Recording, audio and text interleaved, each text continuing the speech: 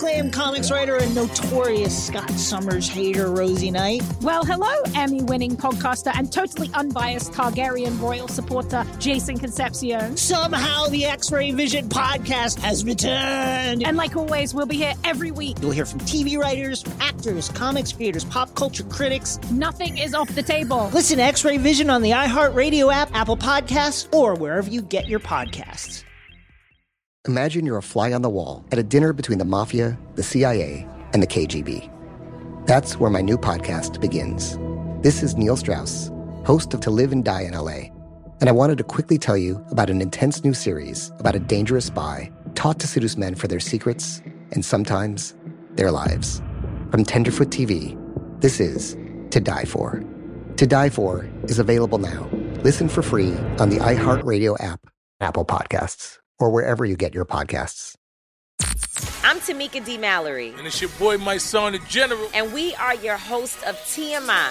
And catch us every Wednesday on the Black Effect Network, breaking down social and civil rights issues, pop culture, and politics in hopes of pushing our culture forward to make the world a better place for generations to come. Listen to TMI on the Black Effect Podcast Network, iHeartRadio app, Apple Podcasts, or wherever you get your podcasts. That's right. Danielle Moody here, host of the Woke AF Daily podcast. We've been with iHeart for a year, and what a year it has been. As we head deeper into 2024 and yet another life-changing election cycle, Woke AF Daily is here to keep you sane and woke. Make Woke AF Daily your podcast destination for 2024 election news and analysis. Listen to Woke AF Daily Season 5 on the iHeartRadio app, Apple Podcasts, or wherever you get your podcasts. Hi, I'm Eves, and welcome to This Day in History class, a show that uncovers history one day at a time. Today is March 7th, 2019.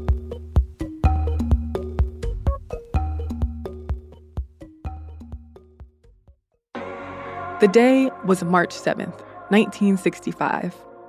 A group of about 600 marchers in Selma, Alabama, headed east on U.S. Route 80. The group was just beginning a 54-mile trek to the state capitol in Montgomery. Led by John Lewis and Hosea Williams, the group of protesters included Student Nonviolent Coordinating Committee members, Southern Christian Leadership Council members, and other activists. They were marching to protest violations of Black civil rights and to recognize the life and death of protester Jimmy Lee Jackson, a Black man who was shot by an Alabama state trooper a few weeks before during a civil rights demonstration. They walked the 6 blocks to the Edmund Pettus Bridge, crossing over the Alabama River and heading toward Montgomery. But their progress was halted by Alabama state troopers and local police who told them to turn around. The marchers stood their ground, but the officers responded with force. The assault that followed caused a national outcry, and the day came to be known as Bloody Sunday. In the years leading up to Bloody Sunday, the Student Nonviolent Coordinating Committee, or SNCC as it was known, and the Southern Christian Leadership Council, also known as the SCLC, were working to register Black voters in Dallas County, Alabama. The Civil Rights Act of 1964 banned segregation in public places, employment discrimination based on race, and prohibited the unequal application of voting requirements. But despite the Act's provisions to strengthen voting rights for Black people in the South, states and election officials continued to use voter suppression tactics to bar Black people from voting. For instance, Jim Crow laws required people to pass literacy tests or to pay poll taxes, which many poor and Black people couldn't afford to be able to vote. One of the places where segregationist ideals and these voter suppression tactics were rampant was Dallas County, Alabama. So organizers decided to focus their efforts on Selma, the county seat of Dallas County. But Alabama's segregationist governor, George C. Wallace, and the local county sheriff pushed back against these voter registration campaigns. The registration office was open only 2 days per month, and people had to fill out 4-page forms and take literacy tests to get the vote. Because of this suppression, only about 2% of the eligible Black voters in Selma were registered. SNCC intensified its voting rights campaign in Selma from 1961 to 1964, especially after the Civil Rights Act was passed.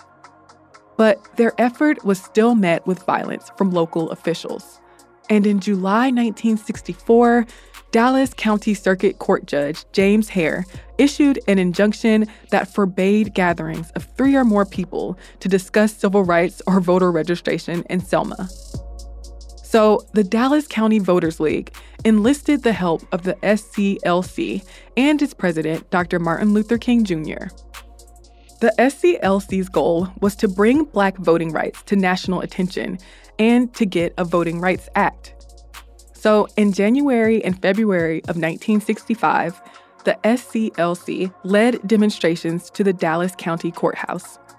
Teachers organized a march. Thousands of demonstrators were arrested, including King, Ralph Abernathy, Amelia Boynton, John Lewis, and Hosea Williams. And Jim Clark, the county sheriff, led a violent resistance. In early February, President Lyndon B. Johnson announced his support of the Selma campaign and his plans to implore Congress to enact a voting rights bill. But on February 18th, State Trooper James Bernard Fowler shot 26-year-old deacon and activist Jimmy Lee Jackson during a protest in Marion, Alabama. Jackson died about a week later. So King announced the plan for a march from Selma to Montgomery to protest the injustices levied on Black people in America. And on March 6th, George C. Wallace told state troopers to take whatever means necessary to keep the march from happening.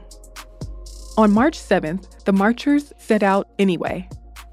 Alabama state troopers, some on horseback, stopped them as they attempted to leave Selma.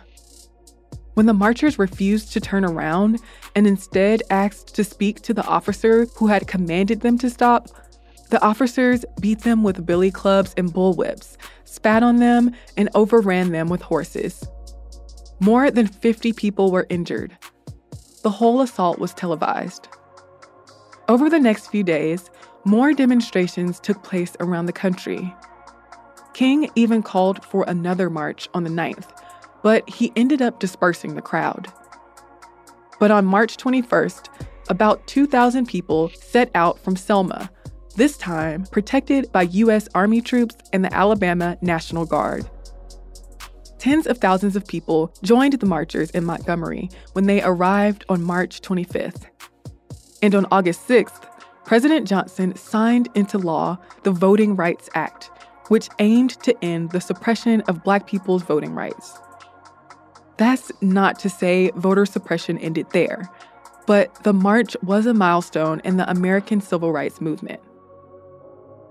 I'm Eve Jeffcoat, and hopefully you know a little more about history today than you did yesterday. Get more notes from history on Twitter, Instagram, and Facebook at TDIHC Podcast. Thanks for joining me on this trip through time. See you here in the exact same spot tomorrow.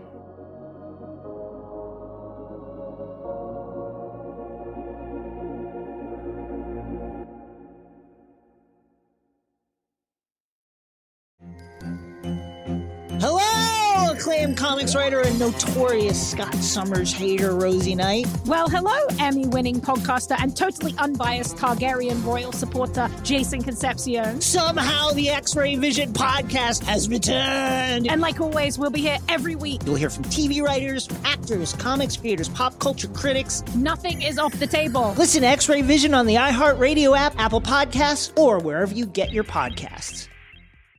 Imagine you're a fly on the wall at a dinner between the mafia, the CIA, and the KGB. That's where my new podcast begins. This is Neil Strauss, host of To Live and Die in LA, and I wanted to quickly tell you about an intense new series about a dangerous spy taught to seduce men for their secrets and sometimes their lives. From Tenderfoot TV, this is To Die For. To Die For is available now. Listen for free on the iHeartRadio app, Apple Podcasts, or wherever you get your podcasts. Oh, hi, I'm Rachel Zoe, and my podcast, Climbing in Heels, is back and better than ever. You might know me from the Rachel Zoe Project, or perhaps from my work as a celebrity stylist. And guess what? I'm still just as obsessed with all things fashion, beauty, and business. Climbing in Heels is all about celebrating the stories of extraordinary women, and this season is here to bring you a weekly dose of glamour, inspiration, and fun. Listen to Climbing in Heels every Friday on the iHeartRadio app, Apple Podcasts, or wherever you get your podcasts. I'm Diosa. And I'm Mala. We're the creators of Locatora Radio, a radiophonic novela, which is a fancy way of saying a podcast. Welcome to Locatora Radio Season 9. Love at First Listen. This season, we're falling in love with podcasting all over again. With new segments, correspondence, and a new sound. Listen to Locatora Radio as part of the My Cultura Podcast Network. Available on the iHeartRadio app, Apple Podcasts, or wherever you get your podcasts.